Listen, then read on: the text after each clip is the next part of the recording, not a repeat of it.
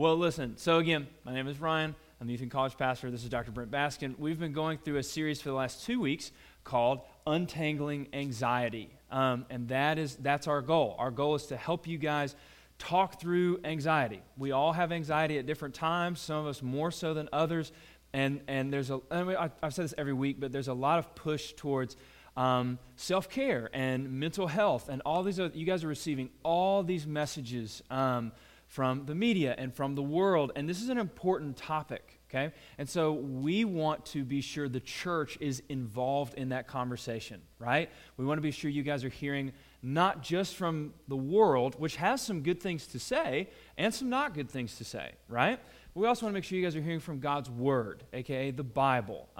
Quick thing too, if you don't own a Bible, right? If you don't own a Bible, we have several different ones in the back. That is our gift to you. So please just come and let me know, or Brent, or one of your small group leaders, or any of the adults here that you don't have a Bible, and we'll give you one, okay? Does that make sense? So without further ado, what we're going to do tonight is a little bit different. So the first week of our series, I kind of walked through the biblical, the theological side of anxiety.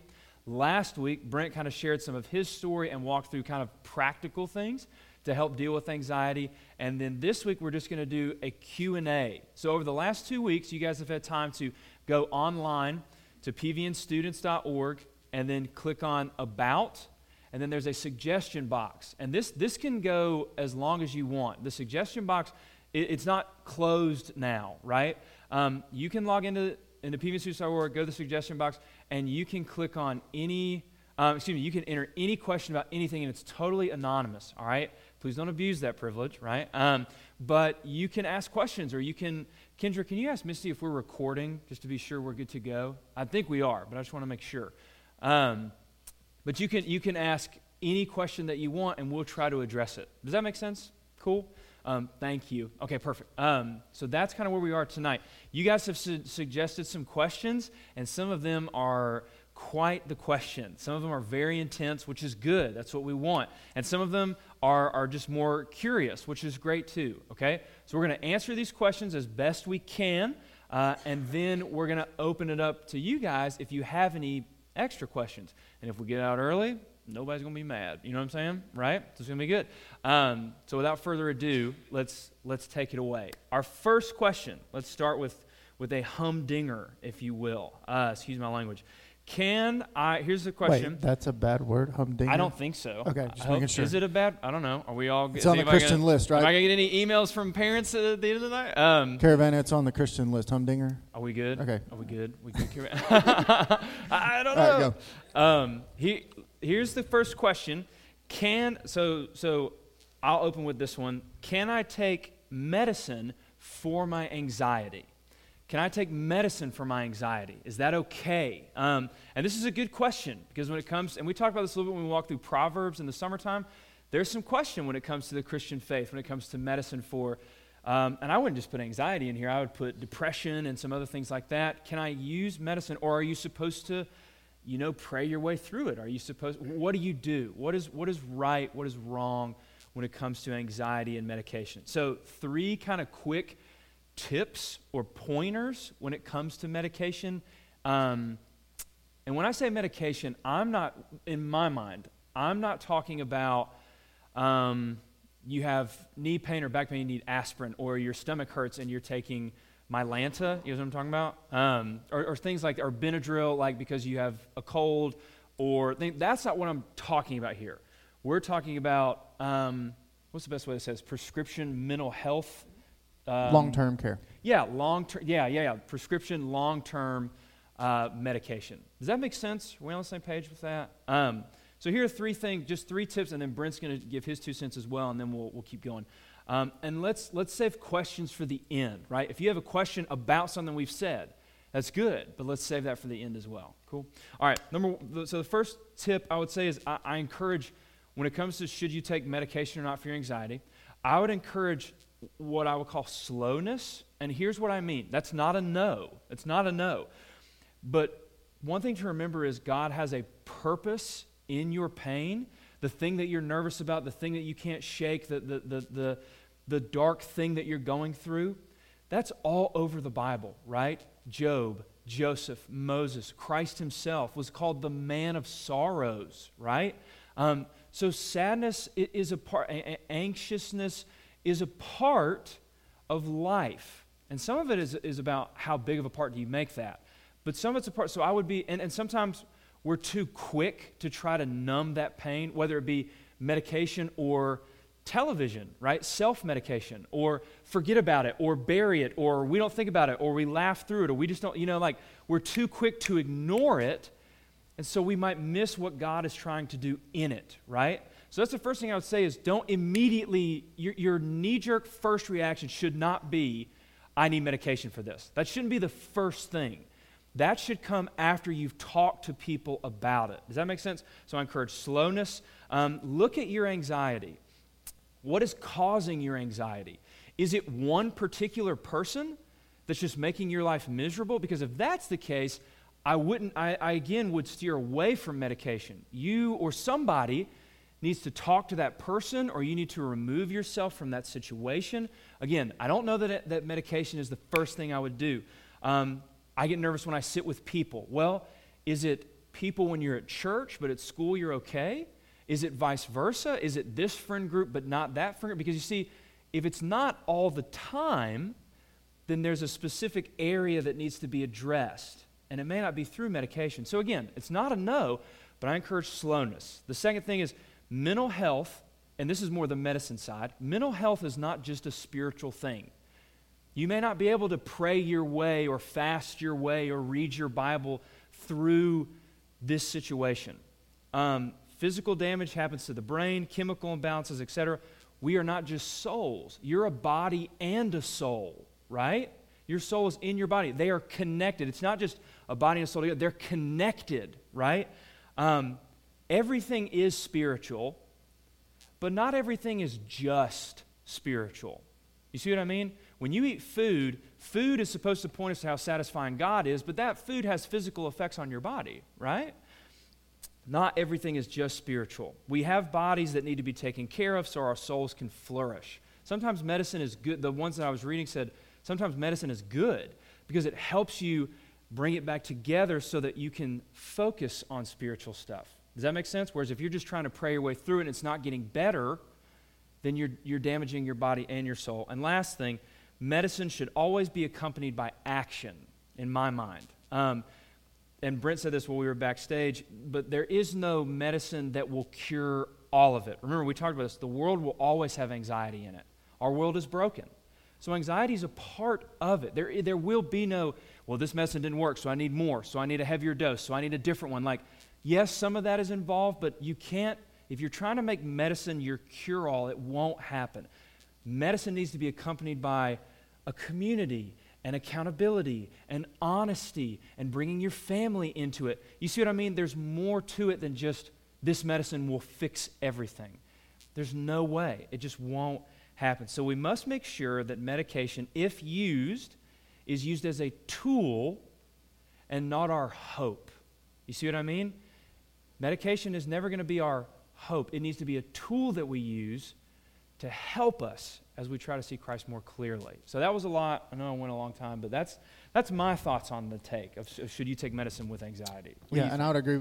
Just another scripture verse, Romans 5 talks about rejoicing in sufferings. There's a lot of other things, but it's kind of the expectation that bad things are going to happen. Anxious things that cause us stress are going to be part of our life. It's what happens when those completely overwhelm us, our body's not in balance. So I would add, yes, I think you can take medicine. I would just tell you there are many, did I say many? Kinds of medicines. If you watch commercials, everybody's advertising for some medication. It's a major money maker. So you have to understand that you are a consumer and someone's trying to sell you a product. So you need to be wise to know what medication is right for you. I sound like one of those commercials. Make sure it's right for you. I was just saying, in those commercials, they always either go whitewater rafting or play basketball after they take the medicine. Well, and then that's what. Now I get it. Now I'm good. This is the part where I start listing all those side effects and talk really, really fast. These side effects might include. So what I would tell you is there are side effects for some of these medications. Yes. When I was working through some of this anxiety stuff, they were like, "Here, try Zoloft, try Prozac, try this." Well, Zoloft sent me just bonkers. I couldn't do it. It just hurt my stomach. There was too many issues. Now, it's right for another member of my family who's on an anxiety med. It worked for them, but it didn't work for me. One of them, they told me, now, you have to grind out for 2 weeks. It'll take at least 2 weeks for this medicine to take effect. So some of them, there are no quick fixes here. Man, if I could just get on medication, all my problems are over. As he said, This is not what we want to put our hope in. This is a help for us to clear the cloud, to allow us to focus, to be able to work through life. So the other thing I would tell you is what you'll do is go to a doctor.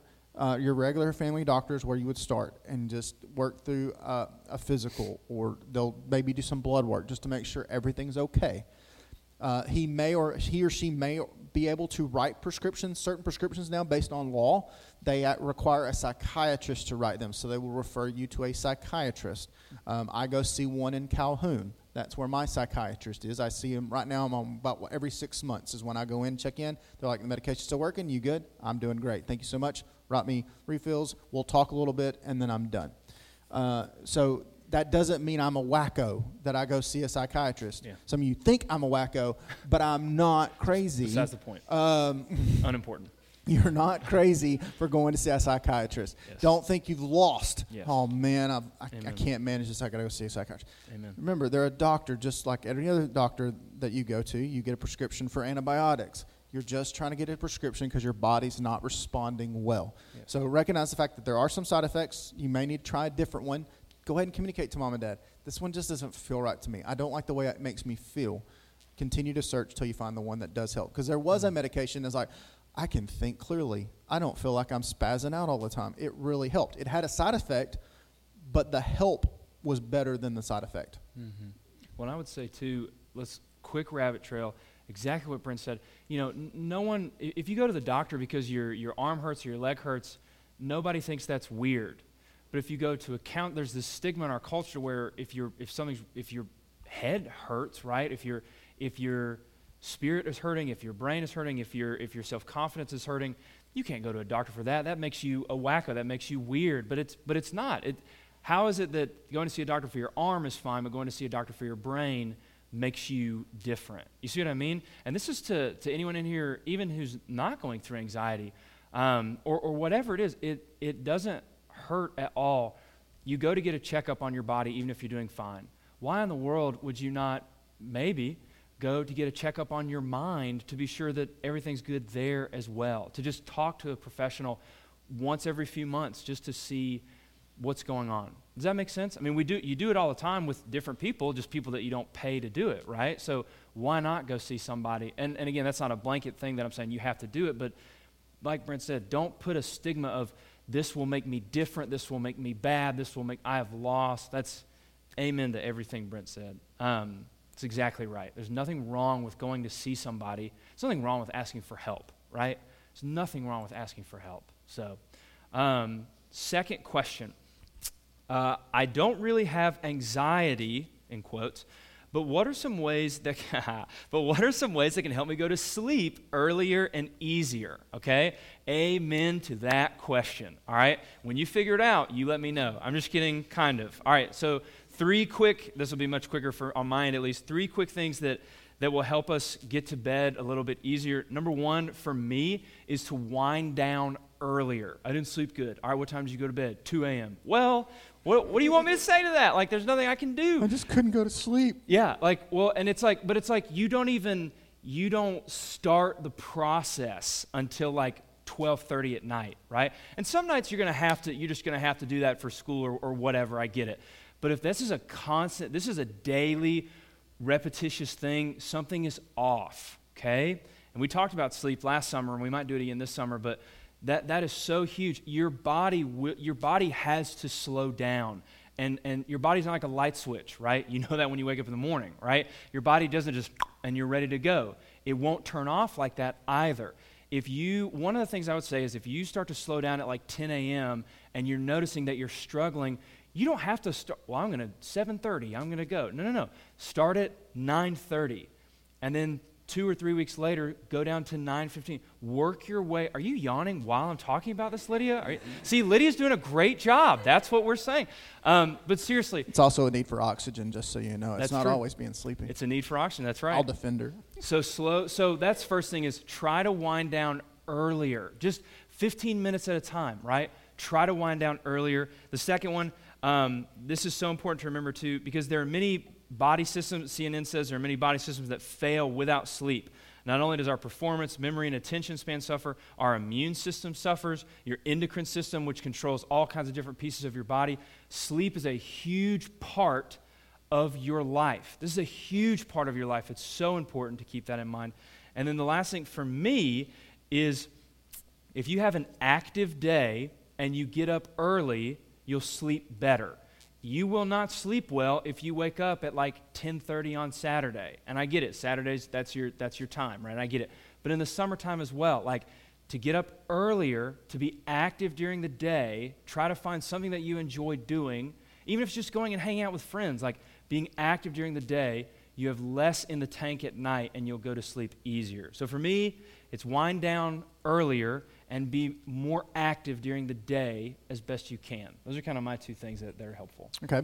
So a couple more things to that. Stop doing everything in your bed except sleeping. Yeah. Don't do your homework in your bed. Now, some of you guys, when you go to college, this gets really hard because there's like no room. Mm-hmm. And so you feel like you have to do it in your bed. You need to go find somewhere else to do your homework, or ask mom and dad for a road trip to IKEA and find a Schlufennuven. And which that's is a desk. That's got to be a language thing. That's a desk. Cool? Nothing is in English in IKEA. In case you've never been to IKEA, it's in a whole other world. It's a wonderland. But go get you a desk, so you don't have to sit on your bed to do homework. Yep. Don't watch TV on there. The only thing that happens in your bed is sleeping. It'll train your brain to, this is the place where I sleep. Okay. Try to limit caffeine after 3 p.m. No more Monsters, coffee, or anything after 3 p.m. That way your body can detox and get that off.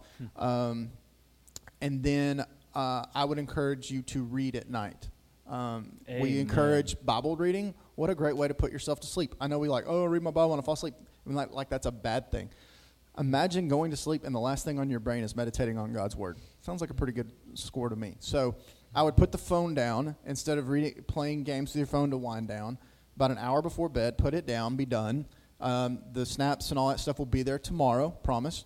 And just read, and then the eye movements will help you relax, and then it'll eventually put you to sleep. Yeah, I think that's exactly right. And again, reading is huge. Reading is so helpful for this. Okay, number 3.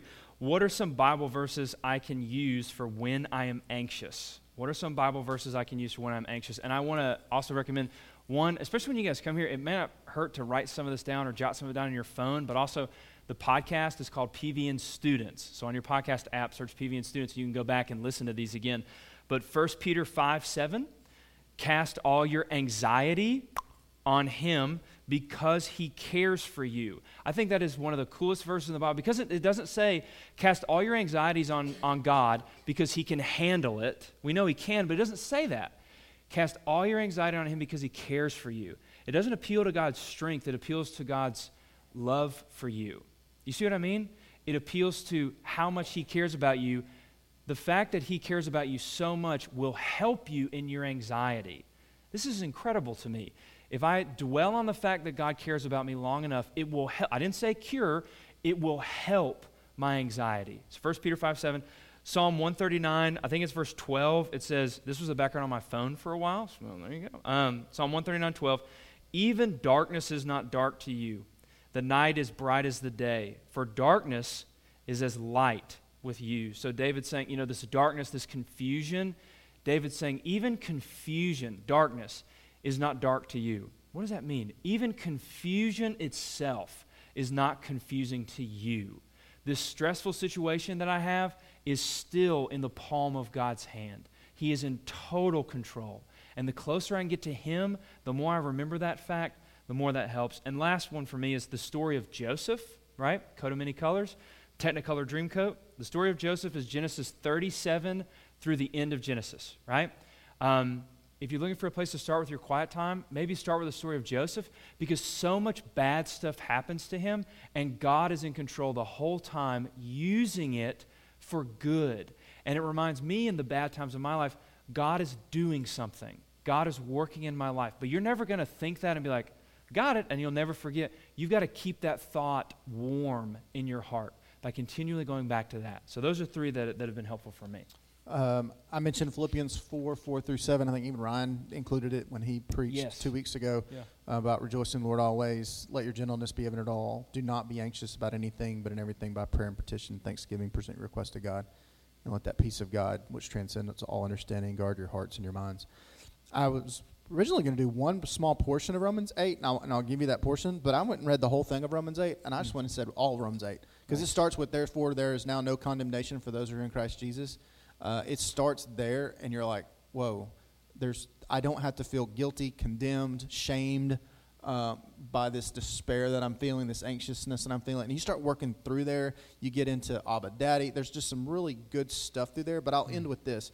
Romans 8:37-39. No, in all things, we are more than conquerors through him who loved us. There's that loved again. Yeah. For I'm convinced that neither death, nor life, nor angels, nor demons, neither the present nor the future, I could also include neither depression nor anxiety, nor any powers, neither height nor depth, nor anything else in creation will be able to separate us from the love of God that is in Christ Jesus our Lord. Just holding on to the fact on the both ends, from the top, very first verse to the end, you know what, I feel like poop right now, but God still loves me. I just got to hold on to that. I'm going to get through this because he loves me. It's a grind. But I got a promise I can hold on. There's a little bit of hope here right now that regardless of what I think about myself, God still loves me.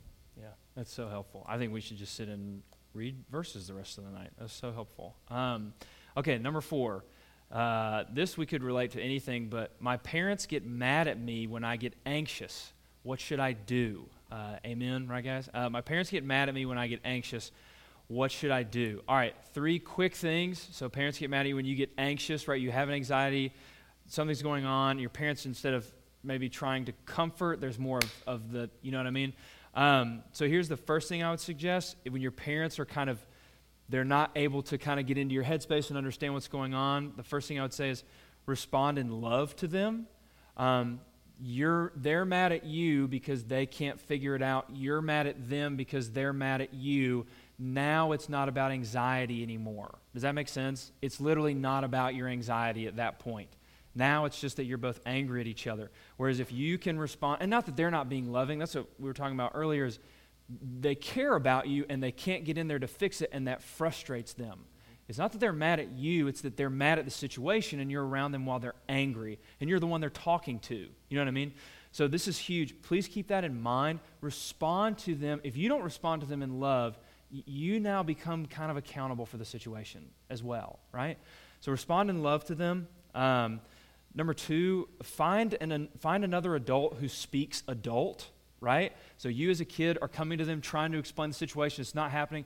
But if you will tell an adult, like myself or Brent or one of your small group leaders, who can then talk to your parents, adult to adult, and it's not tattling. We're not going to be like, hey, I heard this is what you're doing. That's not how it'll work. But it's, hey, this is what's going on with your kid.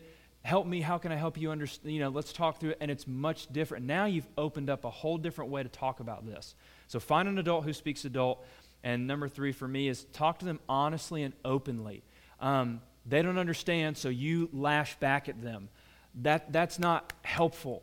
Afterwards, but it'll happen because we're not perfect. Afterwards, you've got to talk to them honestly and openly and say, I just don't feel like you understand because here's why. State your case to them, right? Don't come at it sassy, not that any of you do this, right? Sassy or attitude, right? Or angry. Brent does this all the time. Don't do that. And don't say like, well, my pastor said so, and you just go. That helps nobody. But state your case calmly and clearly and honestly and just say, this is what's happening in my head. Last Saturday when this happened to me, this is what was happening to me. And as you walk them through this, they may not even respond immediately, but I bet you next time there will be a different response. That's so helpful if you just show them the heart of, It's a way of saying I want help. So those are 3 things that I think will help with your parents. I'm going to say it a little bit different on the parent side. Please. Just to give you, I know it's hard to think the other side, but just think for a second, what's going through my parents' mind right now? So I had added things like they have a fear of failing as parents. So if you say you're weak and you're hurting or something's wrong with you, some parents will look at it and go, I've messed up. Because they've worked so hard to elevate you so you can achieve all your dreams, all your goals, so you can get into the good college and do all, and you come in and say, my life is a complete mess in my head right now. They're going to feel like I've messed up. And so to sometime they react negatively because they feel like you can't tell me I've done something wrong as a parent. That's a pride problem, okay? There's also the side that they too have anxiety, and it's like, oh no, my genetics have now infiltrated my kids and their anxiety is my fault. So I'm now responsible for my kids' anxiety. So rather than seeing it as an opportunity to help and guide based on experience, it's, oh no, what have I done? Again, pride issue. And then there's a problem of the inability to listen. We're just not a listening generation. We just are practicing culture at all. It's all about talking. When you say we, do you mean your generation, this generation? I would say collectively American culture. We like to talk a lot. We got 140 characters. We're going to tell everybody what we think, and they better like it. And that's 240 now, but you get the idea. Yeah, and so some of it is we don't know how to listen. For me, if you come to me and say, if I'm an inexperienced parent dealing with the issue, and you say, I don't feel well, it's okay, well, we got to go fix it. Or, well, here's what you need to do. And so they think they know because they've been there, as opposed to what you really need, which is, tell me more. Tell me more. Tell me what's going on. Explain that to me. I'd like to understand more. Do you see how I've opened up the opportunity for you just to come in and just start sharing? There's a fear sometimes because we don't know how to handle that, so we'll just shut it off. And that'll happen sometimes just based on inexperience or fear. So if that's the case, let me give you a couple of things. One, if the word anxiety just starts spouting hot button explosions, the minute you mention the word, blah, and the fire starts up again, you're like, all I mentioned it was one, and the reaction is overreaction. Change the word. I mentioned to you last week, for elementary school kids, it's my tummy hurts. Go back to that. Man, my stomach hurts. I don't know what's wrong. Lower the guard by just changing the word. So go Google synonyms for the word anxiety. Just to find a different word so we're not bringing the same word up over and over again that's causing the same reaction over again, because neither one of us are getting anywhere. Yeah. If you have the relationship with your parents that is healthy, and I know we have a little bit of fear here that sometimes we don't think it's as healthy as we want it to be, but not in the heat of the moment saying, we need to talk about this, because that's not the right time. Let cooler heads calm down, you and them both, and at some point go, Mom, Dad, can we sit down at the table and just talk about this? Try it once. If it fails, then we've got some plan Bs coming and some other questions, okay? But what I'm asking you to do is have a grown-up conversation to say, please listen, I have some things I need to share with you about what's going on. And have a dialogue where it's calm. It's kind of like a scheduled appointment. Don't do it while there's a hustle and bustle and they're trying to cook dinner and fold clothes and they're griping at you for not having a clean room and just the craziness that is life. And I know for most of us that's about 90% of the time. But every now and then, thank goodness for TiVo and DVRs, we can hit pause on a TV and just look at each other on a couch or at a table and just sit down and talk. Okay, so I will identify with those of you that don't think that's possible. Because I've tried that 3 different times with my mom when I was in college and a little bit in high school, and it just didn't get anywhere. It just crashed and burned, and I had to go a different tactic, and so we'll talk about some different ways to do that. But I want to encourage you to try to find it in the right moment, and the moment is not in the heat of the argument, because it's not going to be helpful to either one of you. Because what happens in the argument is everybody's got to get louder. And it's just going to get louder and louder. And it's better. And most of you know your strategies with your parents. You've got them.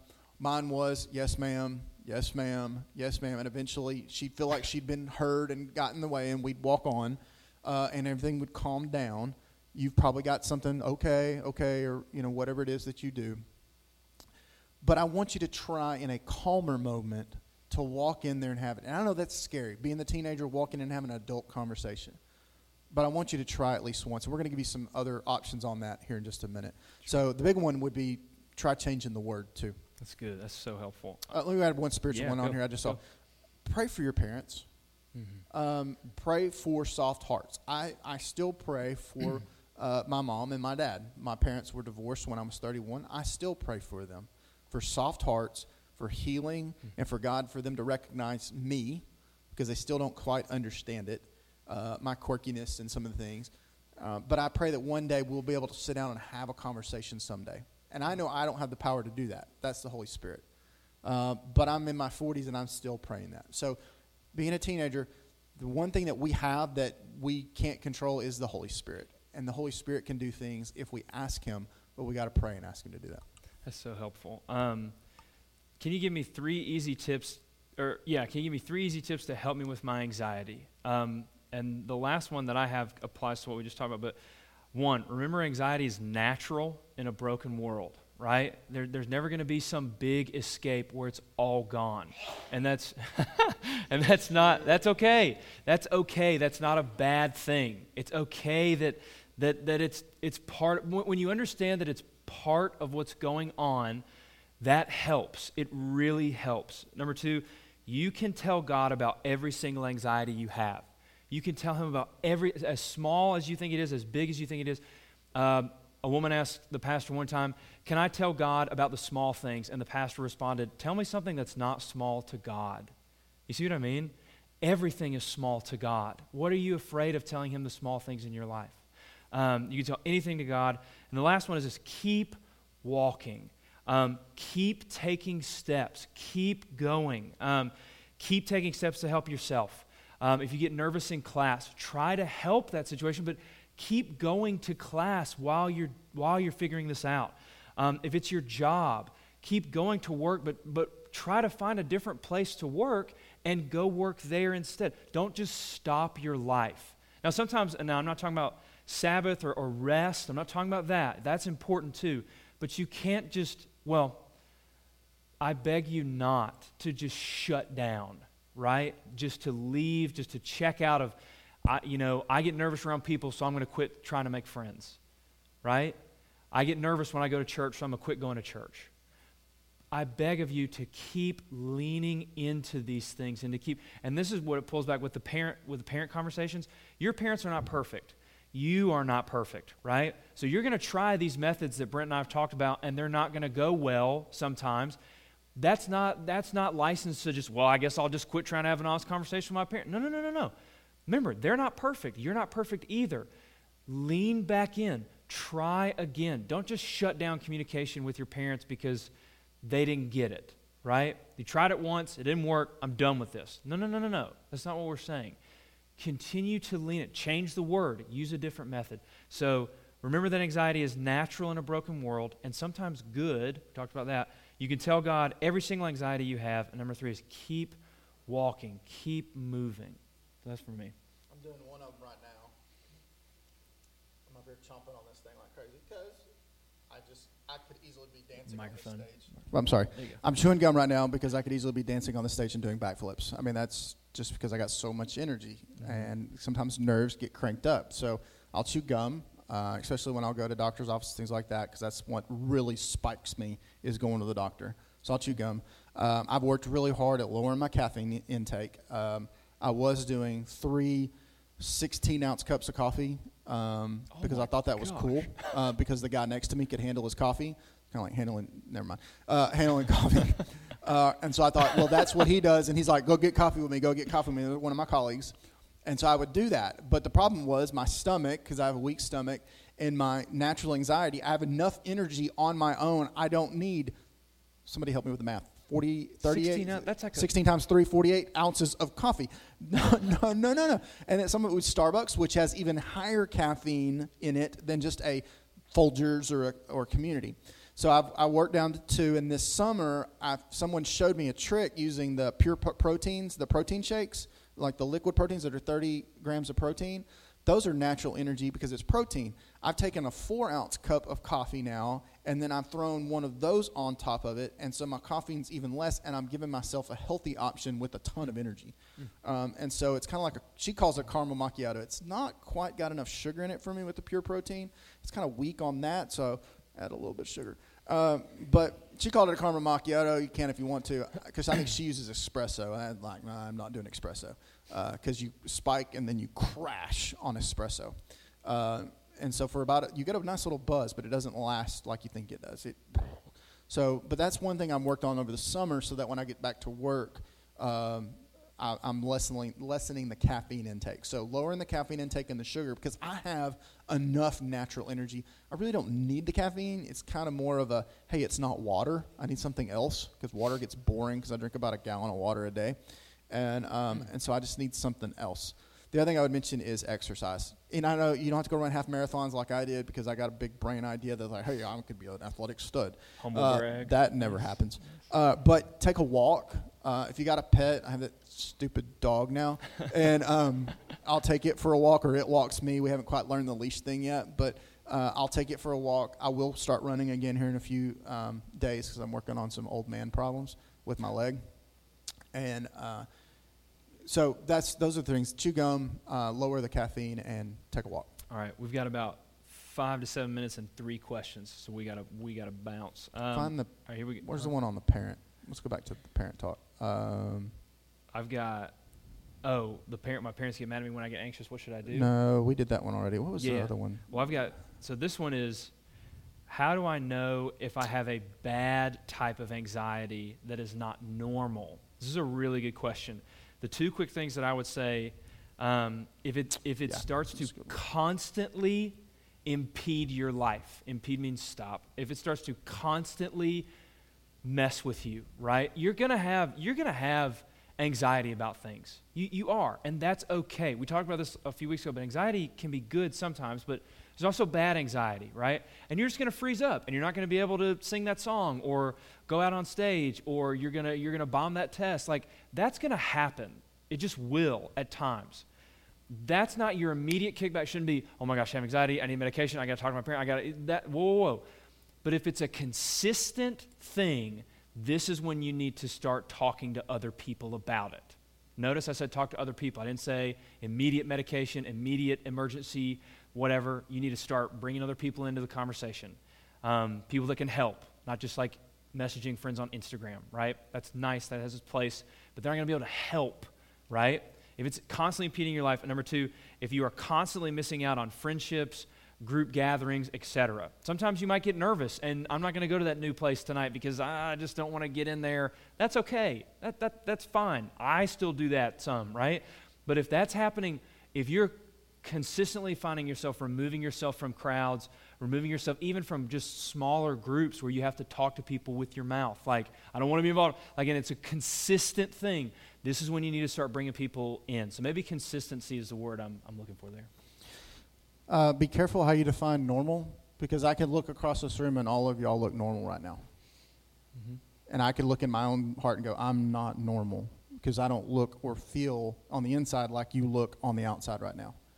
So be careful looking at what you think normal is, because we have to figure out what normal is, and normal is you. So spend some time learning who you are. My energy levels and my natural anxiety are a normal part of me. That is normal. I know what my level is. I know when I get above that level that I've got to be careful. So when I start screaming at Lauren or Julia or at Melissa just for little things, I start getting snippy. I know that I'm starting to creep. I got to hold it back. And so I'll go in the back room and get away to try to calm down, or I'll let Melissa know and go, hey, I'm cresting. I'm hitting a level that I don't like right now. I'm just giving you a heads up, so she'll know not to come for the fight or a conflict of some kind. Nice. I try to be self-aware of this. I try to figure out when are time periods when I'm at my worst. Christmas. I don't like holidays because it's a reminder of how dysfunctional my family was. Where Melissa's family is still intact, mine's not, and there's a lot of tension in it. And so I'm aware of the holiday seasons give me the holiday blues, and I'm aware that my normal is different than other people's normal. So it's not that I'm in need of something, it's that I realize things are just different for me. And so what can I do to manage those things? And so determining what bad is also, we all have things in our life that we wish were different. Man, I wish my anxiety different. Man, I wish my eyesight wasn't so bad. Man, I wish I had hair. I wish my hands were bigger, my feet were bigger. I wish I could run faster. There's all stuff that we don't like about us. But God uniquely created you the way that you are. Learn how to love God for that and embrace it and figure out, God, why did you create me the way that you are, that way that I am, for your purpose? That's part of the discovery. The other two things that I mentioned here, don't self-diagnose or search Google. Because Google will tell you got about 6 weeks left to live. Yes. And for anything. Stub toe. Oh, my gosh, I'm going to die. So be aware of that. Tell your parents you just don't feel well and you want to go to the doctor. Or tell them you don't feel well spiritually. Something's off spiritually and you want to go talk to a pastor. And so what will happen after that point is then you can talk about the anxiety and whether or not it really is bad enough to move forward on the medication thing like we talked about. Or Ryan or Bob or even myself would love to have those conversations with you. We, with your parents, can sit down and talk. You can talk privately with Ryan and the way that he does that, especially if you're female. I'm sure he's got a specific way he handles those conversations. We want to have those conversations with you, hear your story, hear what's going on in your life, and then figure out what are we going to do together. How are we going to have these conversations? We kind of hinted on this, and this is where I want to camp out just a little bit longer, about 30 seconds. I can't talk to my parents. We've got to work past that. I didn't want to have those conversations with my parents, but I tried. We need to try. Now, Ryan can help. He's already mentioned, hey, I'll come as the other adult. We'll have adult conversations. We can go together. We can praise you on the front end. Man, I am so proud of the bravery that your student has shown me by having these conversations. And I wanted them to come talk to you and what we can do together because I love your kid and I know that you love them too. And so what we're doing is we're softening them and doing it for you. So, and the other thing is, in that moment, they also can't overreact in front of us. Now, they're going to do a lot of questions and is it my fault? I promise you, one of the things your parents are going to go, is it my fault? Most parents will do that. It's a natural thing to do. But what Ryan and my job and Bob's job would be to go, this is beyond you. This is her or him, and we need to work through this together. And so I've got some options and some things that we can do together.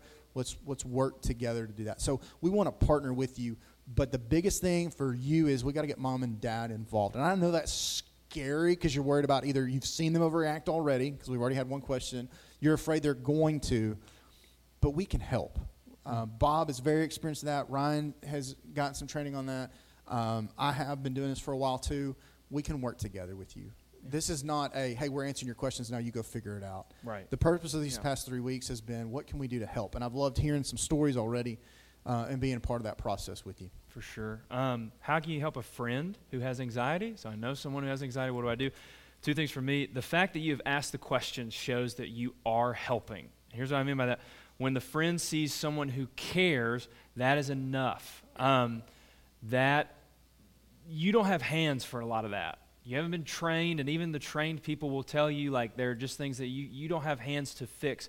But the fact that you're there for them does so much. This isn't anxiety, but some of you guys know Kristen, my wife, her father passed away a couple weeks ago, a little bit unexpectedly. And I've never been married before. I've never had a spouse who's lost someone before. What in the world am I supposed to do? My dad, so my mom, her father, so my granddad, he passed away. So my dad has been in this situation, and he said, one of the biggest things you can do is just be there. Just being in the room with them will be huge. It will be so helpful just to be around in it with them. And that's what I encourage you guys, and Brent's got a caveat with that that's so important. But be present with them, and that will do so much in terms of being a friend to someone who has anxiety. Stay healthy yourself. Right, yes. One of the hardest parts when people have just junk and their life is messy is they want to bring us into the mess. And we feel emotionally tied, like, I should feel the same emotions they do, and I should be a part of this process, and I can really save them from this. And you'll just wear yourself out emotionally. Yeah. You've got to be very careful on your own health. I'm a PhD in adolescent development. Okay, so I know all about teenage life. I'm still going to refer. I'm just going to. I'm not that good at the counseling side. I love you enough and care about you enough to get you the best possible help I can. Yeah. And so you, as even a friend, should recognize that and say, I love you enough to find the best possible help. Let's go talk to a teacher, school counselor, parent, youth pastor, strange dude that works in the youth program as a volunteer, whatever the case may be. As long as I know who that person is. You can talk to them. The bald guy. Whatever the case may be for you, just know that the best thing you can do as a friend is to get them help and not oftentimes be the help, but be with them in that journey. Right. Last question. What does depression, phobias, PTSD, where does that fit into this conversation? I would say, personally, a lot of it is very similar. A lot of it needs to be helped in terms of like community is still helpful. Honesty is still helpful. Bringing your parents in on the conversation and experienced adults is still helpful. And at the same time, phobias, PTSD, depression, there are parts of that we don't have hands to fix. So medication may have a very helpful role to play in there. But I would not want you to go there first. I would want you to go through people who know, and then that way you know you're getting what you need in terms of medically or otherwise. So I think they're very related, and I think they have some of the same helps, I would say. Yeah, and again, I would say don't self-diagnose. The doctors will ask you questions, and then those questions will help them through a process of helping you determine course of action, treatments, behavior modifications, those kinds of things. Yes.